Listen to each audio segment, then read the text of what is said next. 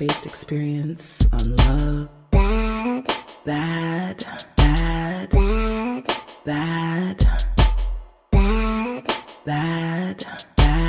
and life-based experience on love. Welcome to the Pum Pum Chronicles. I am your host, Badass Jones, offering personal advice and life-based experience on love, sex, relationships, intimacy, with a little Jamaican flair. Welcome to the Pum Pum Chronicles. Greetings, and welcome, Pum Pum Posse. Bless up yourselves. This is the Pum Pum Chronicles podcast. I am your host, AJ Badass Jones. You can find me on my social media platforms on Instagram and Twitter at the Pum Pum Chronicles. You can also follow my personal page, Badass_Jones_. If you want to get in contact with me, you can do so in one of two ways. You can either hit me on my email, which is thepumpumchronicles@gmail.com, or you can leave me a message or send a text through the call-in line. That number is 320-270-1086. And of course, the podcast can be found on all platforms where podcasts can be found, including but not limited to Spotify, Google Podcasts, and iHeartRadio. So, I like to keep the guests, on and popping and things for little spicy and thing. So today, oh my gosh, I'm so honored actually. We'll get to the reasons why, but today I have the pleasure of being joined by Casey Polite. Casey is a licensed clinical social worker and therapist, but her area of expertise is the sexual realm in guiding couples and individuals around their sexual pleasure. But you know what? I never like to talk about people or to give too much. I prefer that people, my guests let you know about themselves, because nobody does it better than we do it for ourselves. Casey, welcome, blessings, and welcome. How are you? Yes, I am wonderful. Thank you so much for the invitation to be here. Oh, my absolute pleasure. Please have a conversation. Yes. So thank you for that introduction. So yes, I am Casey Polite, aka Pleasure Pusher. Hey. My agenda is to help people own their pleasure, which I do through my private practice, as well as my online community. And honestly, I want to tear down the stereotypes around sex and pleasure and intimacy. And I want to normalize these conversations the same way that we talk about what are you going to do for dinner or what you do on Friday night, right? Like, I want us to be able to not be afraid to embrace our sexuality and pleasure. So absolutely. That's a little bit about me. Absolutely. And if people want to find you, follow you, book a session with you, watch your, you do some really great videos. Your videos are fun and engaging, and they're informative. You do some real dope shit there, Casey. Thank you. So I think my main kind of playground for education and outreach is through Instagram. So you can find me at K-Spot Therapy, and that's K_spot_therapy. And through my link in my profile there, you can request to book a session. You can check out my website, my online community, all the good stuff. Everything is connected to my Instagram profile. So that's K_spot_therapy. Yeah. Perfect. Who needs a G-spot? You need a K-spot. Oh, yeah. You see, I like that play on words. All right. Come through with the play on words. And of course, Casey's link will be put into the write-up in the bio, so that you're just one click away from getting to her and, checking in with all the amazing things that she does. So, of course, today the conversation is going to be centered around self-pleasure, some of the myths and taboos, and how to break those stereotypes, what we can do in terms of our own self-pleasure, and then self-pleasure within the context of coupledoms. Yeah. One of the things that I wanted to just briefly read off. So I'm sure a lot of people have heard, from our parents, those generations when, you never talked about self-pleasure. Masturbation was not a word that anybody used in any way, shape, or form. So to give everyone a real fun fact. So everyone is familiar, I'm sure, with the Kellogg's brand of cereals. But did you know that Mr. Kellogg's, the man who developed cornflakes, originally developed cornflakes primarily to stop children from masturbating? He had particular ideas about masturbation, writing at one point, "If illicit commerce of the sexes is a heinous sin, self-pollution is a crime doubly abominable." he considered masturbation to be self-pollution. He felt certain that foods inspired self-pollution, like spicy foods. God, geez, they'd have to kill the whole island of Jamaica or all the Caribbean island and all the countries are like the spicy food, but he considered spicy food a reason for self-pollution, meat, and generally anything that tasted too good. Young people were told that hair would grow in the palms of their hands, it would make them infertile, it would cause blindness, and so on. And I know that you and I joked before the recording that if it caused blindness, then we both be blind. Mm-hmm. Entirely. I think a large percentage of the population would be blind. So just to kick things off, generally speaking, what are your thoughts around that old school mentality of self-pleasure being so taboo or self-pleasure being a sin? Yes. So I think we have to remember the roots of where that type of mindset comes from. And it's very much in one, a patriarchal space, right? And two, this idea that other people have ownership of your body and not your own, right? So for someone, you know, in his position to be that bold, to make those types of statements, I think it's just a reminder of how much we have lived in a society where we have to do what other people tell us to do with our own bodies, right? And really not having that authority and agency over ourselves, and then in particularly of our pleasurable experiences. So it's pretty disgusting.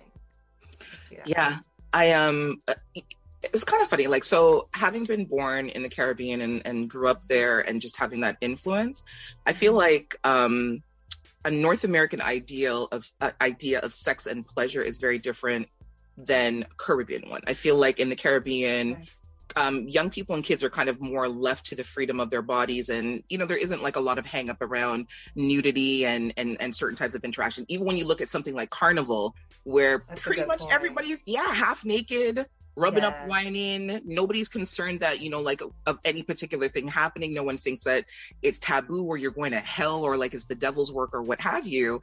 And even when you look at parts of Europe, you know what I mean? It's the same sort of thing. There's more of a sort of freedom. I feel like it's a real North American hang up. I don't know why that is. For sure. But definitely, I'm going to call it a spade. White men who have controlled the narrative around sex and sexuality, just even biblically, is absolutely crazy to me. It is. No, it is. It's very much a part of our culture. I wonder though, like, is it to protect themselves or to protect us? Because I wonder, like, you know, like sometimes people who are not comfortable with their own sexuality, they want to make everybody else uncomfortable because then that normalizes it for them. So I sometimes wonder, like, for them saying that, don't touch yourself, is it because they touched themselves and they didn't know what to do about the feelings that they had? There was no outlet for them. And so they're like, okay, well, this has to be a bad thing. Let me just stop everybody from doing it, remove all temptation for myself and make it a generalized type of thing. I wonder sometimes. Well, one of the things I think about with that is, you know, with sex, there's a lot of power and control. And I think the freedom that sexual pleasure provides for people, that is what they've been afraid of. Right? And wanting to be needed for sexual pleasure could very much be the reason that they're trying to maintain that level of control over someone else's pleasure. That makes perfect sense. So as we're talking about that, from your perspective and from your engagements and interactions with other people, what would you say are the top 3 benefits of masturbating? Ooh, yes. So top 3 benefits would be pouring in or nurturing your self-love. It can build self-confidence, and it also provides stress relief. I mean, there's like more I want to say, but those would be my top 3, right? It's a stress reliever, and it has a direct, and research has shown us this now, it has a direct impact on increasing self-love and self-esteem. Yeah. Okay. I like that. So dive deeper into it. I know you said you want to say more on that. Please go ahead. Yeah. So the thing that I think we forget about is, you know, sexuality and our ability to communicate with someone what we like has to come from a place of exploration. And so self-pleasure gives us that space to explore touch without any judgment, without any hangups of anyone else. And it helps you learn your body. So now you're empowered on some level to communicate that to somebody else.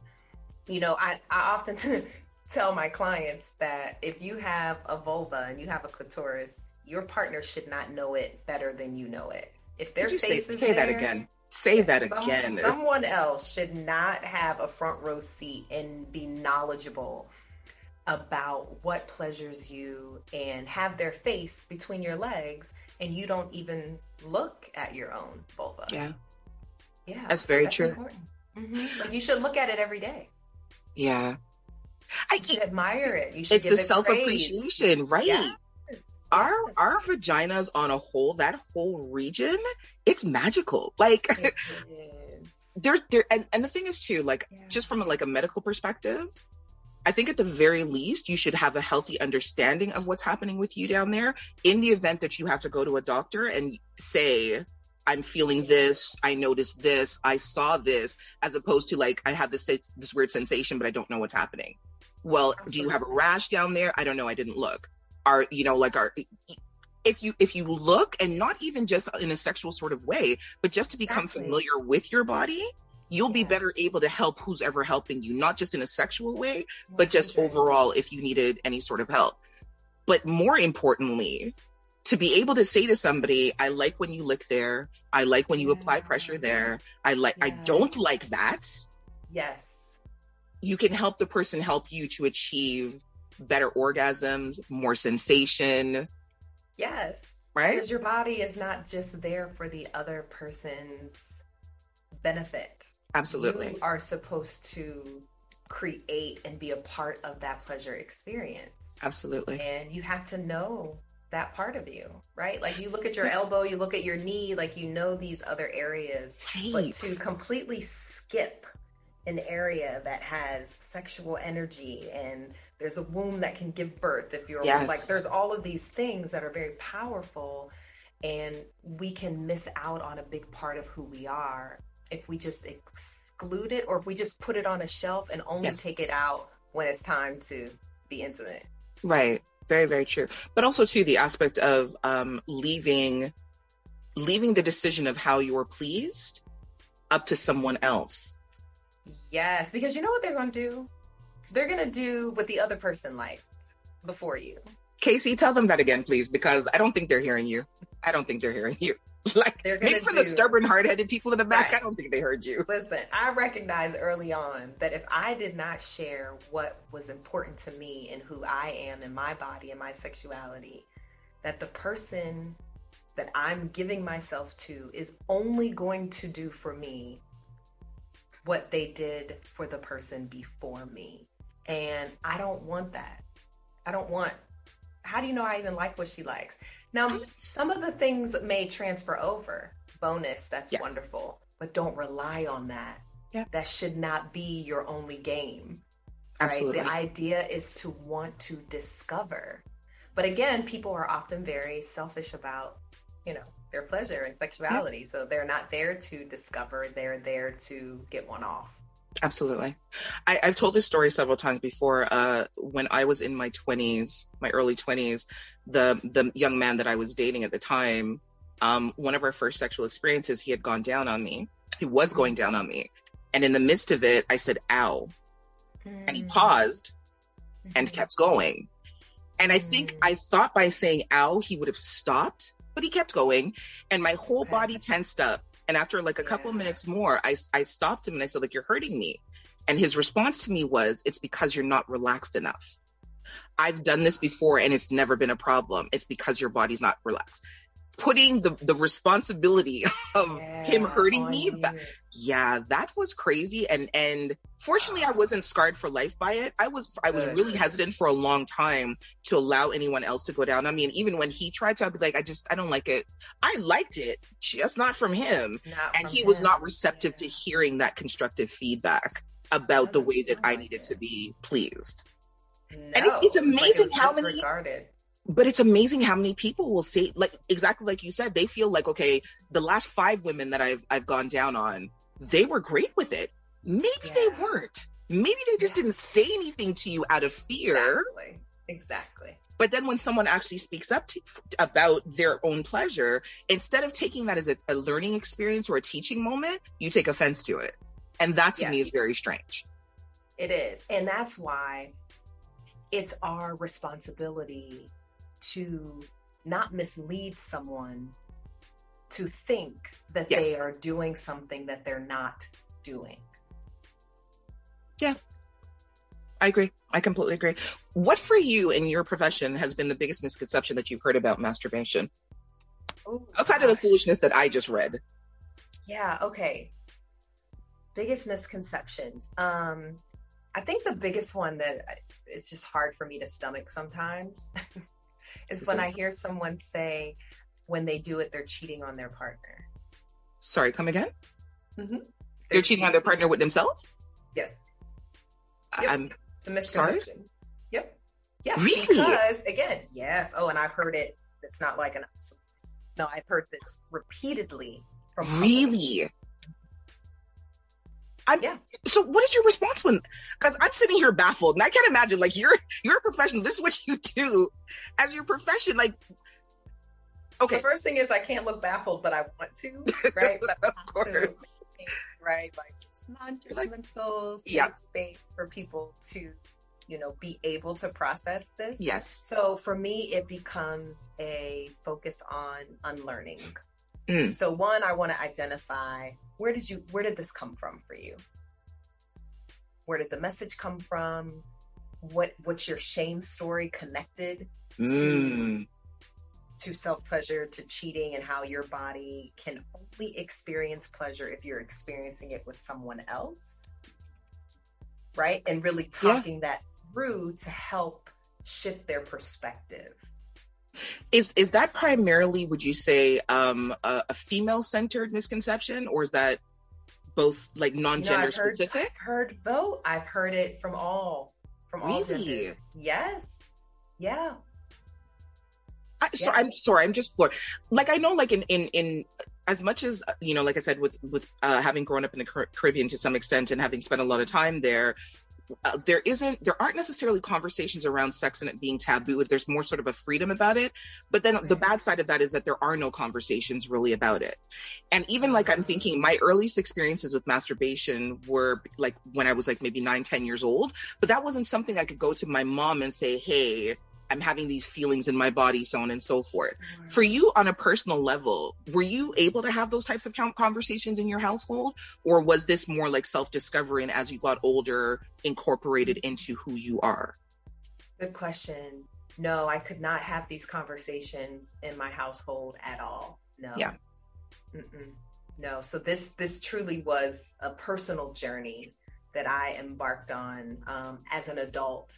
And then through that process, recognizing, wait a minute, I have a very strong desire to help people with their sexuality and pleasure. And then allowing myself, even through that, having some doubt about, should I be doing that? Like, this is taboo. Why don't you just work with people who have depression and anxiety? Why do you have to specialize in sexuality? Right? It's like, really? But when something is drawing you, when you magnetically pull to something, you have to listen. If not, you don't get to live your full life. And I think there were other areas of my life where I wasn't allowing myself to just show up. And I said, I can't do this. This is what I want to do, so I'm going to do it. No, I love that. Something that's interesting that you said, you said that you were asked, why didn't you focus on depression or anxiety? Interestingly enough, your sexual health and well-being is sometimes tied to your level 100%. Of depression and the anxiety that you have. And in a lot of cases, not necessarily like having full-on sex, but self-pleasure, self-love can help ease. Yes. And let me not overstep, I want the professional opinion. No, you are spot on. So oftentimes when people reach out to me for therapy, they say, oh, well, do you only take clients that are dealing with, sexuality and intimacy issues? And one of the questions that I ask them are like, what are your main stressors right now, right? And so some people may say, I'm dealing with depression, or yes, I'm dealing with anxiety. But you know what they often link it to is difficulty with self-acceptance or some level of intimacy with themselves or someone else. So it still always comes back in some way to sexuality. Yes. Right? Because again, it's such a large component of who we are. We are. Absolutely. Yeah. And how we got here. But we're not socialized to think of ourselves in that way. And so again, we put that on the shelf. So when someone presents to me what the issues are, they may not like directly bring it up. Right. But I can quickly uncover that there's some connection to how it's impacting their relationships. Absolutely. And then how does that impact their ability to be vulnerable, to enjoy sex, to have pleasure? Do they have shame around it, right? And then it becomes, a bigger kind of ball to unwind and to sort through. Okay. One of the things I wanted to talk with you about is the use of toys. And self-pleasure, and then we'll talk a little bit more about couples pleasure.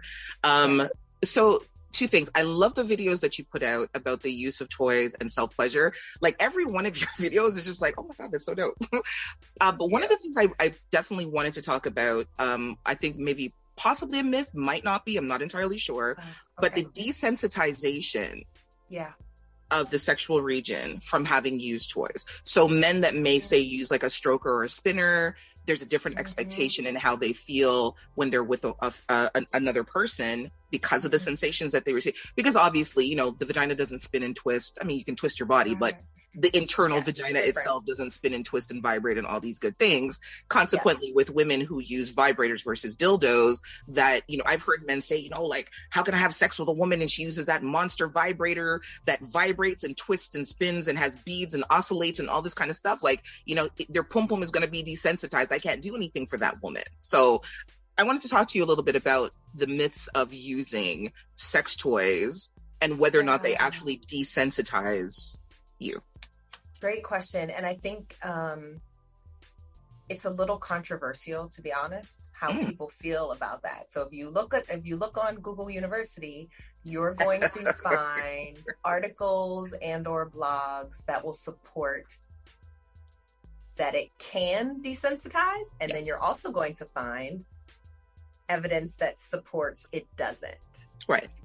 Which is interesting. So I just like to put that out there because I think people have to do a lot of self-discovery to see how it impacts them as an individual.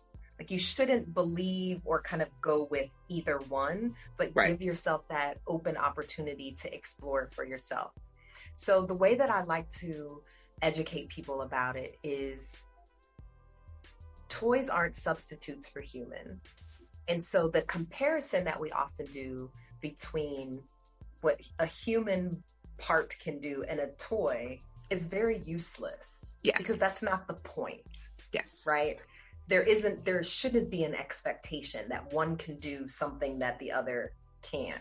Right? It truly is enhancement, right? A woman putting on lipstick, lip gloss, right? Is enhancing, right? And so this is something that really enhances the pleasure experience. Now, the desensitization aspect, anything that's overused in any way has the potential of doing that. But what it takes to overuse is a lot more extreme than what people think. So for example, a lot of times women will say, well, I masturbate every single day. Is that gonna, no.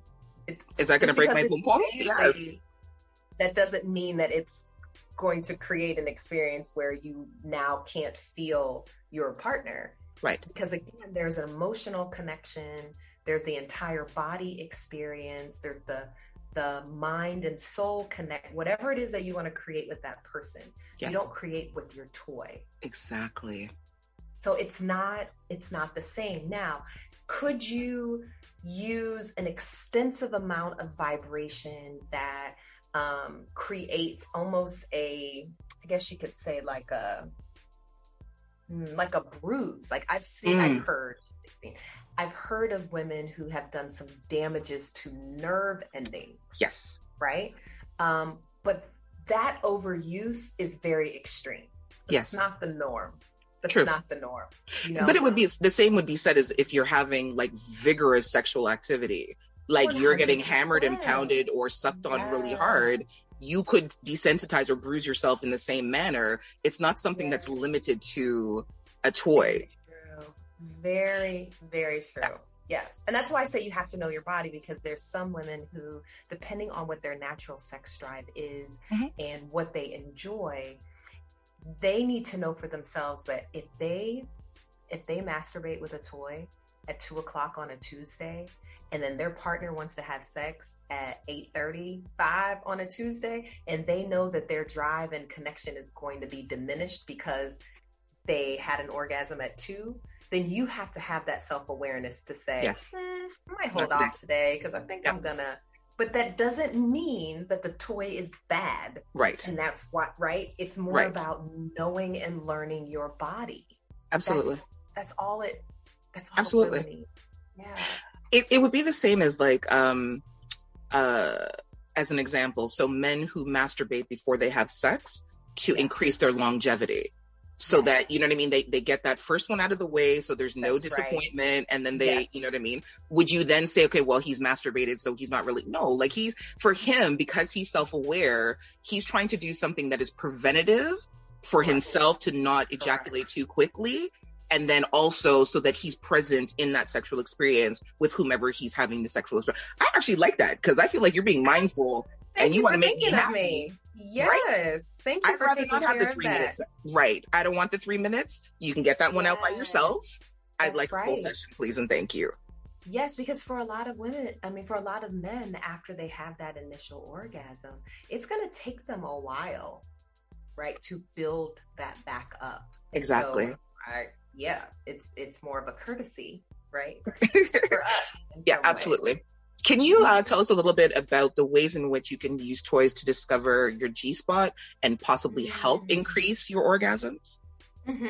So there are toys that are actually called G-spot stimulators that have kind of I wish I had some toys with me today, but they have kind of a moving part that once you insert it inside of your vaginal canal is going to apply that pressure to the cluster of nerves that are often referred to as the G-spot. The G-spot is also controversial as well because it essentially is a cluster of cells from the internal clitoris. Okay, a lot of people don't know what that is. So I'm going to ask you to explain that because I think a lot of people, again, misconceptions is that the clitoris is just the little nub, the little miniature tiny penis underneath the hood skin on the outside, but the clitoris is so much more. Yes, the majority of the clitoris is internal. And it's sort of like this overarch of 2 legs that split the vaginal canal. So they sit above the vaginal canal and they have erectile tissue in them just like a penis does. So when you get naturally aroused, they are going to swell with blood the same way that a penis does. And but now it's inside of your body. And so that area, right, as soon as you go in, if you go into your vaginal canal and hook your finger, you can feel almost what may feel like the inside of a peach. And that is a cluster of nerve endings that some may refer to as the G-spot, but it can create a lot of pleasure. And you can use a G-spot stimulator, a toy that you would insert, and it's going to put a lot of pressure and vibration that can cause a ripple effect of pleasure through your body. Sorry, I'm just having a moment with myself. I'm actually thinking about that because like just in the process of self-discovery, I like the way that you said that it feels like when you remove the peach pit, like that center area that kind of like it's rough, but it's not rough. That's a very good analogy of what it actually I feel like that's what it feels like. Yeah. It really does. Like the little ridges on the inside, right? Yes. Yeah. But it's kind of squishy and sort of firm at the same time. And yeah, it has some texture. Yes. Do you think it's possible for every woman to achieve an orgasm if that G-spot area is stroked properly or stimulated properly? Because I know that a lot of women say that they've never had an orgasm from, a penetrative sex, more so from oral sex or from using a toy. So part of my question is, if you're using a toy and something is being inserted inside of you, consequently like having a penis inserted inside of you, how is it that you're able to achieve an orgasm using a toy or an apparatus versus penetrative sex? Because essentially it's still penetrative sex, just with yourself. But is it possible for, maybe I'm not asking the right way, because so knowing where the G-spot is, is it possible for every woman to achieve an orgasm if the G-spot is stroked properly, or are there still other mitigating factors sexually that would prevent that from happening? Does that make sense? It does. Okay. So I think most, we won't say all, most people who have a vaginal canal have the potential of experiencing an orgasm from the stimulation of that cluster of cells. Okay. But the challenge is it's often the positions that will not stimulate that area. Okay. And some women, their vaginal canal, when you enter it, slopes down. Yes. Some slopes even. Some go up, right? And so again, even for yourself, and if you don't know, I highly recommend when you have your wellness, your women's wellness, like visit when you go to your gynecologist, ask them, they'll tell you, because they know, because they're going in there. And all you have to do is just say, which way do I slope? And they'll know. And they're going to tell you as soon as they go in, they're going to be like, oh yeah, you point to the left, it kind of goes this way, or yours.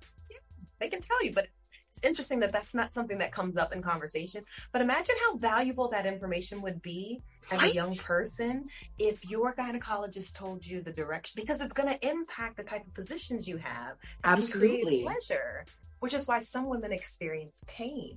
Oh my goodness, Casey. That makes absolute perfect. But just even in terms of like sexual health, I don't know if they do sex ed anymore in school, because I've been out of school for a very long time. But even if they do have sex ed classes, that would actually be something very important to learn. 100%. Yes. Again, we should know our bodies. If we are putting ourselves in a position to receive pleasure, to give pleasure, just like if you're going to cook something and you've never cooked it before, you need to know the recipe. You need to know the measurements. After a while, you don't need measuring cups. You just kind of eyeball it and throw it in there, right? It's the same concept. If you don't even know what direction it's going in or what's happening, right? You may think that, well, something's wrong with me if I don't enjoy missionary, but for some reason I really enjoy doggy style. But then that might feel more degrading because of how I've been socialized, but for some reason for me that's more pleasurable. Something wrong with me? It's like no. So it's so crazy. I'm going to share something personal about myself. So I remember a man that I had sex with, all these stories are like years ago, missionary position, legs up, but my legs pushed all the way back, and I squirted all over him. And I was utterly surprised. He was utterly surprised, but not in a bad way. His response to me was, I've never met a woman that could come like that while on her back.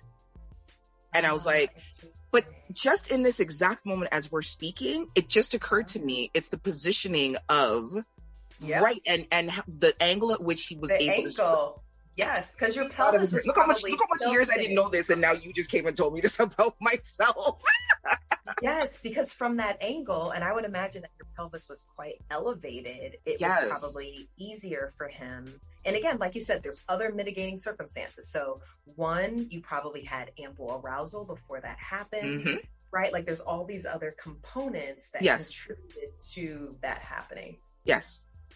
I think an important thing to talk about as well. So, conversations I've had with other women and with men as well, keeping the stimulation going. I know a lot of times when people are sexually intimate, they've had sex, they've kind of gone one round, then they're kind of waiting for things to start back up again. I say to people, as women, it's easier for us to continue from where we left off, as opposed to allowing our bodies to entirely cool down and then having to start the stimulation again. And then you're going back to the starting line, So doing things like caressing your partner, having your partner caress you, just being like intimately connected, not necessarily, there doesn't have to necessarily be oral sex involved, but, like kissing, caressing, touching, in order to keep your engine going or keeping your engine warm, makes it a lot easier to continue achieving multiple orgasms versus having to go back to the starting line and get aroused all again to come back to get just another one. Do you find that to be true? Absolutely. Yes. So there needs to be almost this like time for continuous like teasing and playing, but not, like you said, not for the goal of like heightening the arousal. You just want to keep it warm. Like if you just have some warm chocolate chip cookies, right? You're just going to put them in the oven, just like, but the heat's going to be low. You're just going to keep them warm, but you don't want to overcook them. They've already been cooked. Right. You just want to keep it a nice temperature and keep it steady. Do you think that there's an ideal position for masturbation for women, let's say? I know men can stand up, kneel down, lay on their back. It's neither here or there because it's external. But for women, do you find that there is more of an ideal position for masturbation? I think it really varies on how the position of your legs and your ability to release the orgasm. So there really is no one size fits all for this. Right. The reason I say that is some women have a more intense orgasm if their legs are straight. That would be me.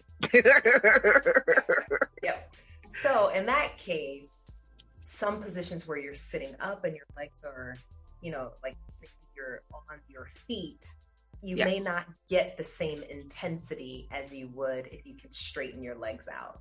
Right. So I think oftentimes just laying on your back and allowing your legs to be straight can work, but then or you can lay on your stomach because then your legs are straight.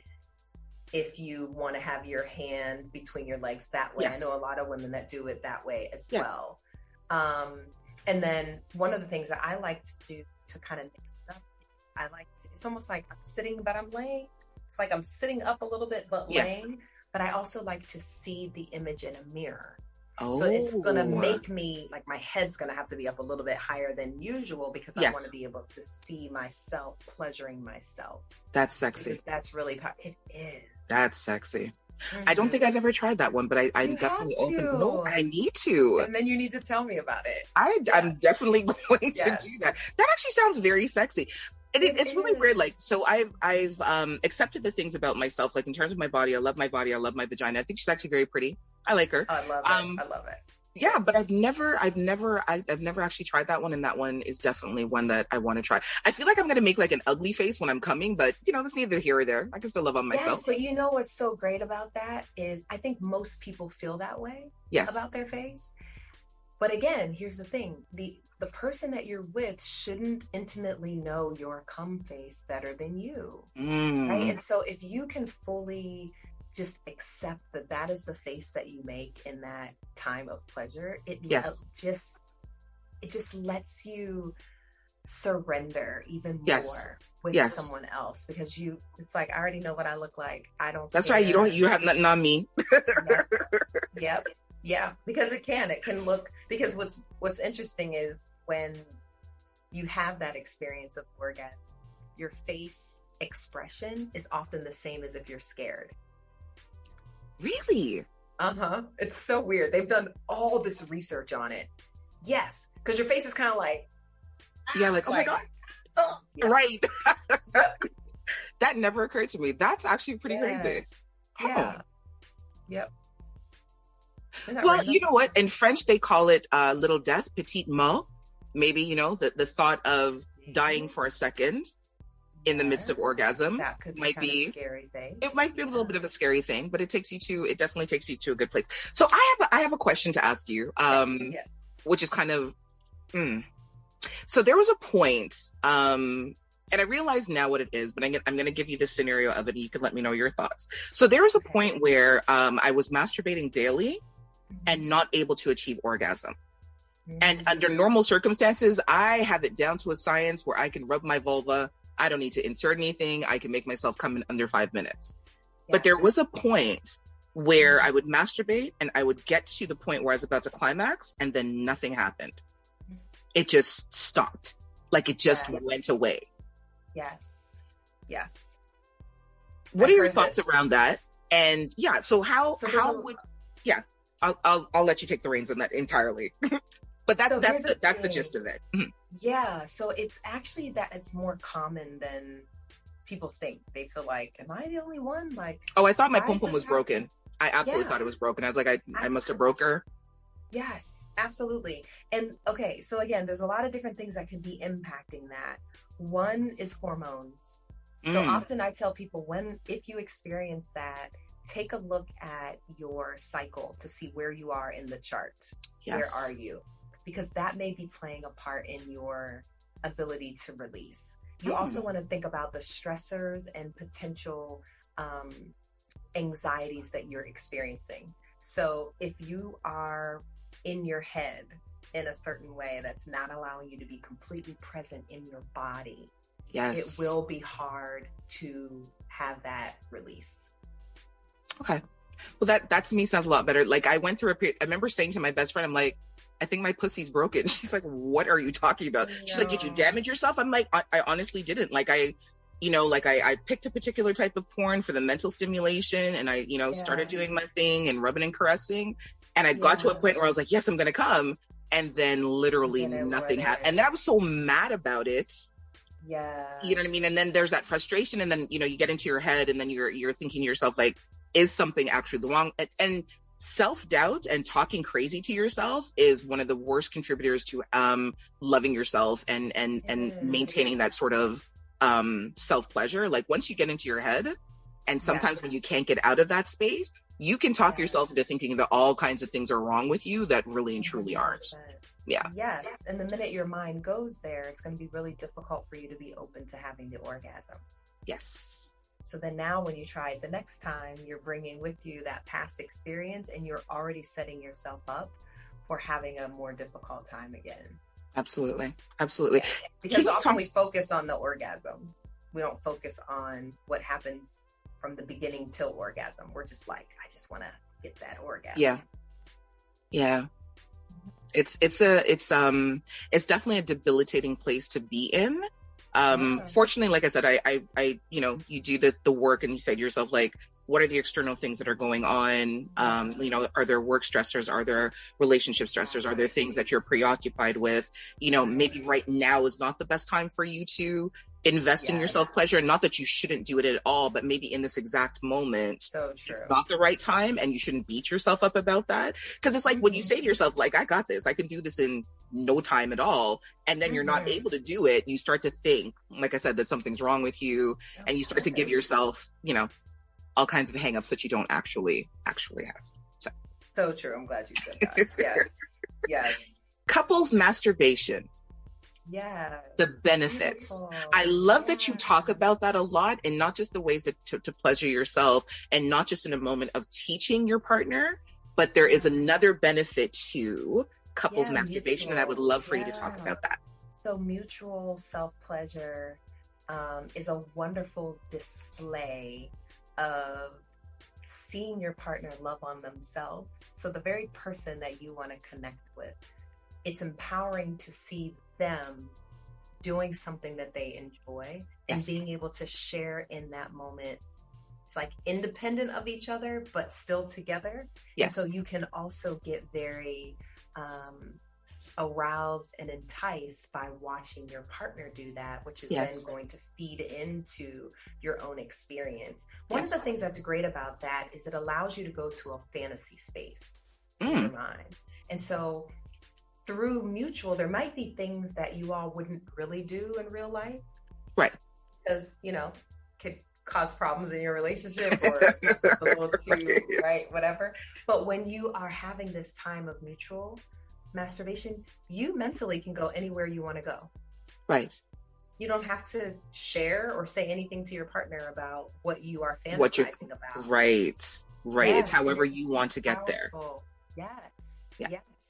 And it's very healthy for the relationship to be able to do that. So I wanted to talk about that. So what advice would you offer to, so you have a couple, one of the two partners is interested in mutual masturbation with their partner as a way to experience a different level of intimacy, but the other person is maybe resistant to it, or they're hesitant, let's say, not resistant, let's say they're hesitant.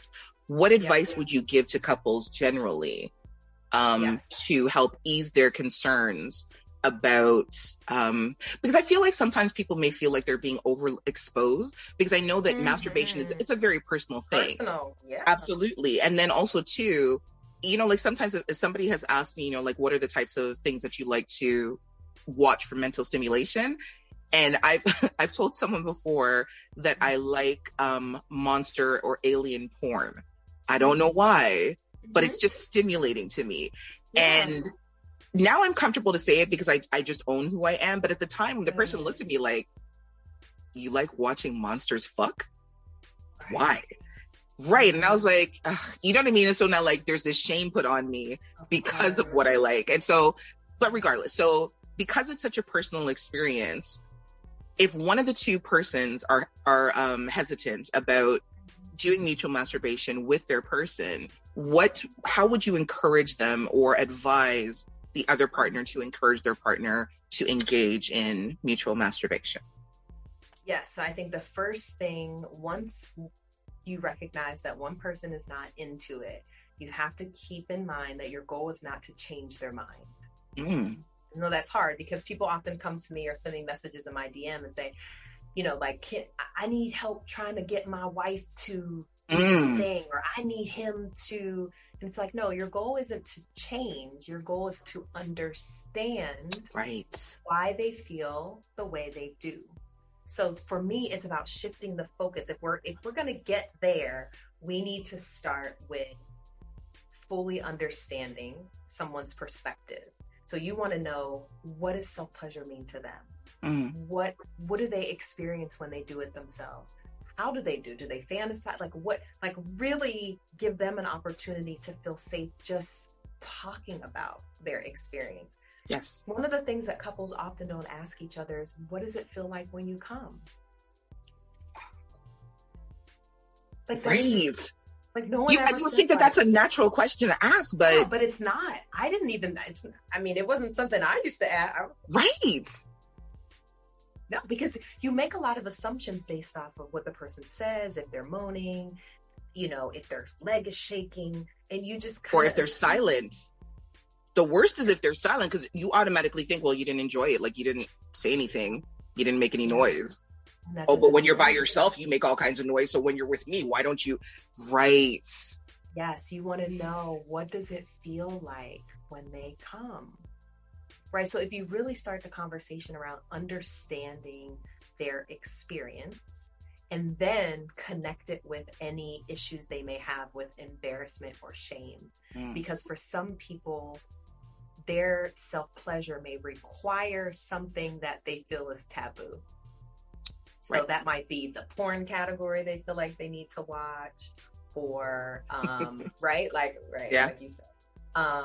A gentleman that I know, he always used a sock when he masturbated, because when he was younger, when he first started masturbating, in order to avoid mess or detection, he always masturbated into a sock. And so you get used to that feeling over time. And as you become an adult, like, it just stays with you. So for him, he would say, like, I would never masturbate in front of anybody. And I'm like, why? He's like, because I jerk off into a sock. I'm like, okay. And so he's like, I jerk off into a sock. I'm like, I heard you. He's like, most women would think that kind of thing is weird. I'm like, I get it. But in what you're just saying now, So it's really starting that conversation first. Then you can get to a space of introducing it into the relationship. So even before you do that in the same room, some couples struggle masturbating at the same time in different places of their space. Oh. So if one's in the bedroom and one's in the living room, we're talking baby steps here. Can you even do that? So to know that your partner's in the living room, you're in the bedroom, you guys have given each other 20 minutes to do your thing, knowing what the other person is doing. That's a start.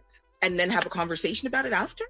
Yes. Oh, I love that. Yeah, you don't want to jump right to like, how can I get them to do this thing? Right. It's all about understanding, discovery, and then creating opportunities that create a little bit of space, Right. around it, increase comfort level before you try to do that in the same space. Okay, I like that. And what about incorporating toys? Yes, no, should it just be the bodies with one another? What are your thoughts around using toys or apparatus for self-pleasure within the context of couples pleasure, or just even a partner using a toy with another partner who may have difficulty achieving orgasm? So one of the things I've is my mantra, is to not be afraid of toys in the bedroom and not see it as competition.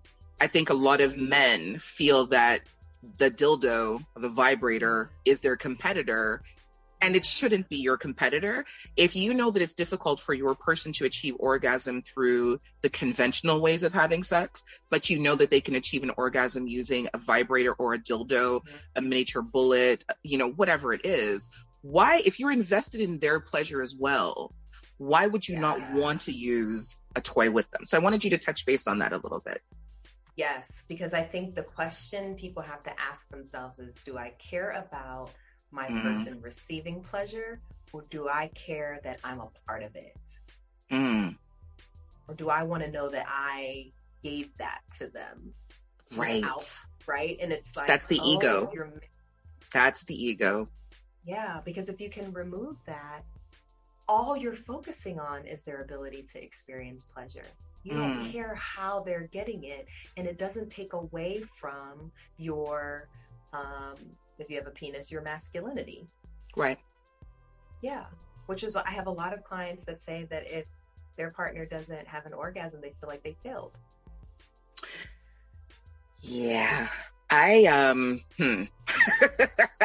Casey, boy, you're just digging into my soul right now.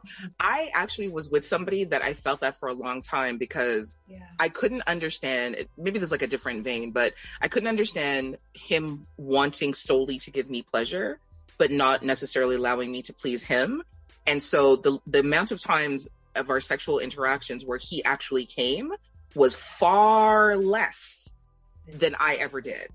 And so, as a woman, you would think, okay, that's a great thing. Like he's invested in your pleasure, but I felt like I was failing because I wasn't able to make him come. And I know that's definitely an ego thing. I get that now, but talk a little bit more about that for us.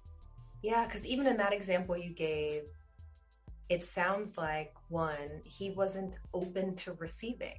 Like we can't give people things that they're not openly requesting. Right. There's something that's happening. We're like, no, I just want to focus on you. I just want you to, I'm like, okay, but part of the focus on me is an us thing, not just a me thing. It'd have been different if I had requested to say like, hey babe, can you just give me some head? And that's all I want. But if I'm trying to have an entire experience with you and you keep saying, no, I just want to focus on you. Right.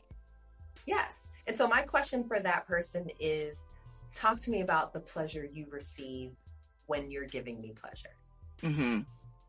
Like, help me understand that, because maybe that's a big part of who they are sexually. Okay. Because there are some people who can have an orgasm just from giving oral pleasure to their partner. True. I never thought about that. I never thought about it that way. So you would kind of want to understand, again, everyone doesn't experience pleasure the same way. True. And so we really want to understand, what is this doing? Now, the other flip side of that, though, is there are people who use it as control and power, and they don't want someone else to have that level of control over their body. Yes. That's because fear. It makes them feel very vulnerable. Okay. The vulnerability, the fear, there may be some trauma from the past that they haven't shared. And so they are very clear about their boundaries with their body. Okay. Do you offer recommendations on particular toys that couples should use?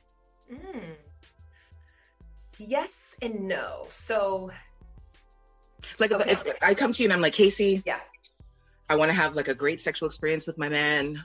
What's a toy that I should use? What's the best toy? Do you automatically have a recommendation, or are there mitigating factors? So I'm going to ask a couple questions. Okay. Yep. So I'm going to ask a couple questions first. So one, I would want to know, do you have orgasms from penetrative sex?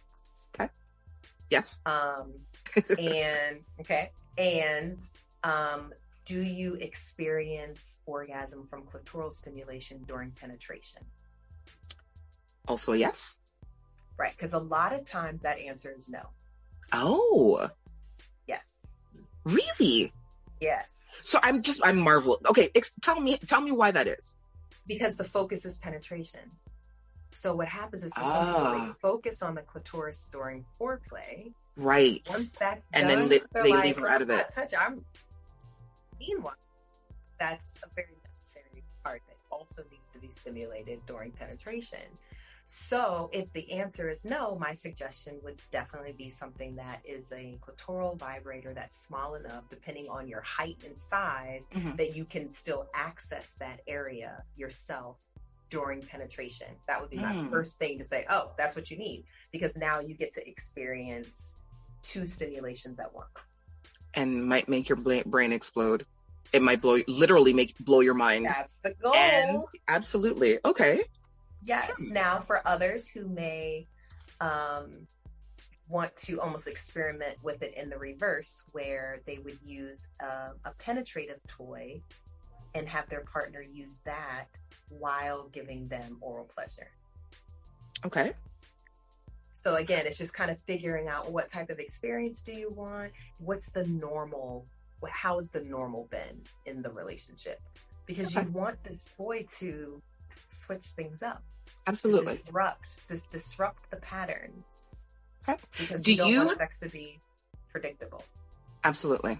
I think that's very important. A very important thing that you said. Like, the last thing that you want is for it to be predictable and to become boring, or for it to feel like it's a routine. Okay, well, now I know this about her, so it's insert this, lick here, suck here, and then go. Now I know this, and every time it's the same routine.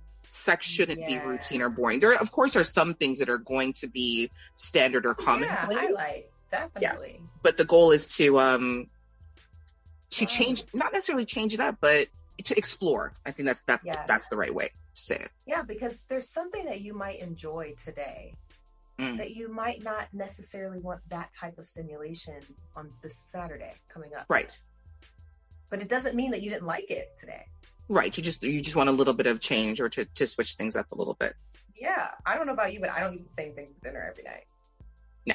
And I'm not a super duper fan of leftovers. Maybe like a one night leftover, but not like, no, when you say it that way, then we think about people who meal prep and they meal prep the same thing for every day of the week.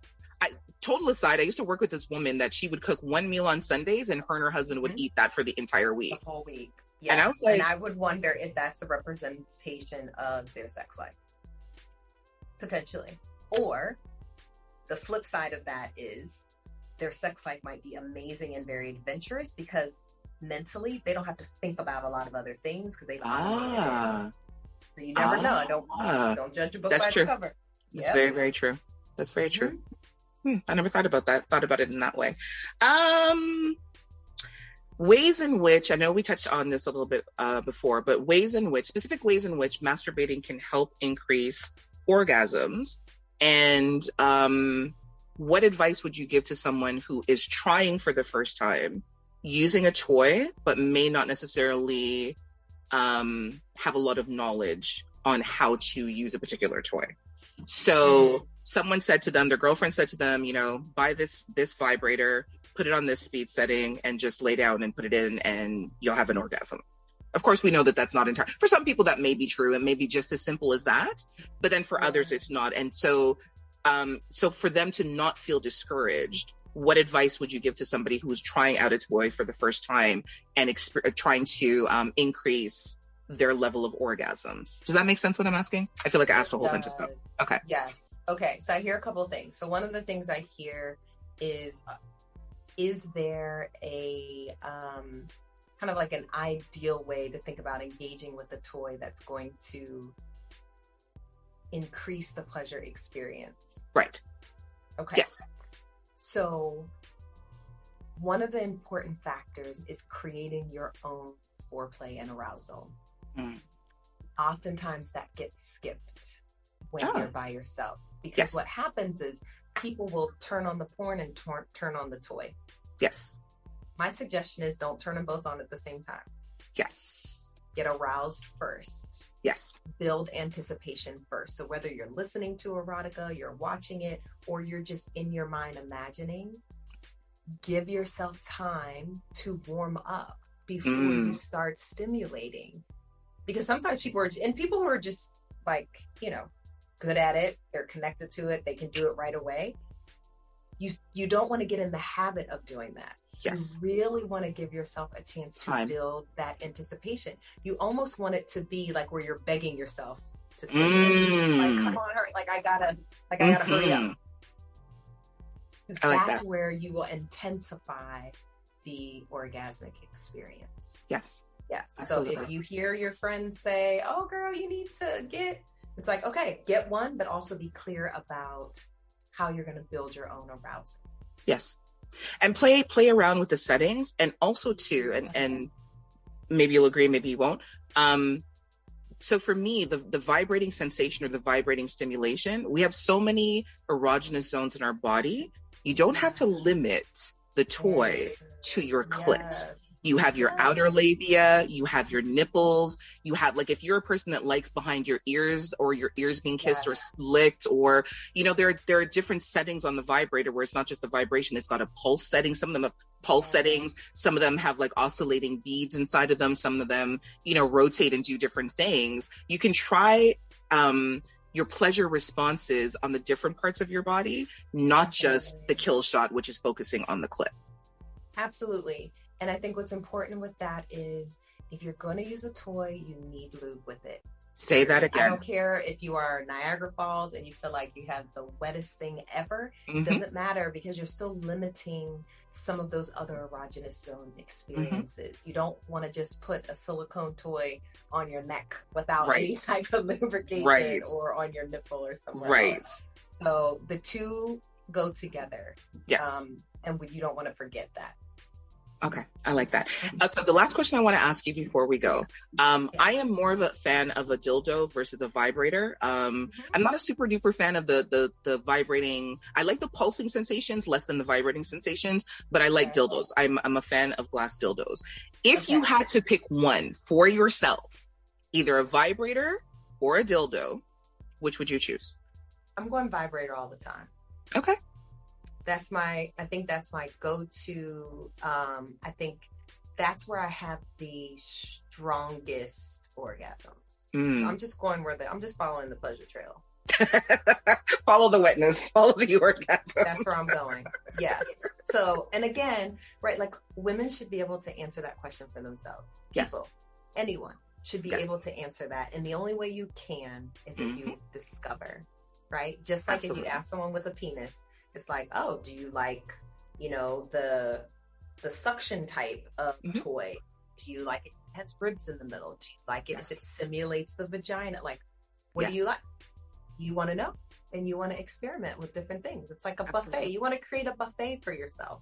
You want to try different things to see what you like. I love that. I love that. Casey, thank you so much for having this conversation with me. I appreciate you. I appreciate you. I appreciate you. Can you please let everyone know again who you are? They know, but in total, where they can find you, how they can get in contact with you, and where they can see, like, the great videos and stuff that you put out.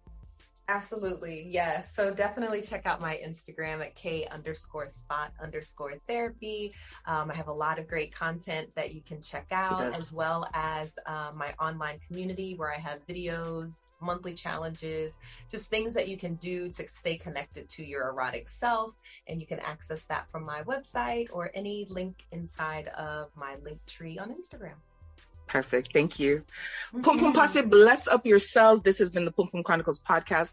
Fabulous guest, Casey Polite. Please check out her Instagram and check out her link tree for all the information. If you want to book sessions with her, if you have questions, as you see, she's very personable. She's very knowledgeable.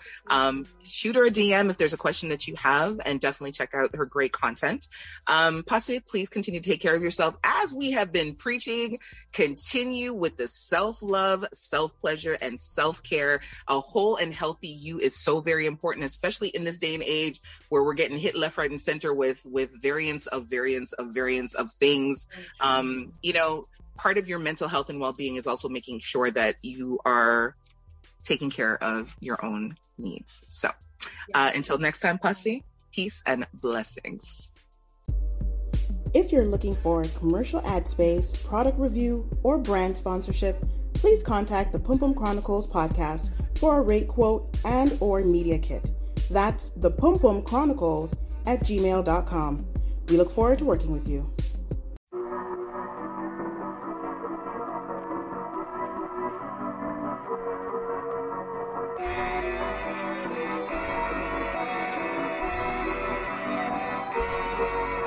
I had to sit you down to talk about it. It shows me a lot from your silence. You told all your friends that I'm violent, but you can quit the cap, no you lying. I had to beat it up to stay inside. These tears are happiness the way you cry. I keep a cold possess up in my ride. I know you want it all, but it's all mine.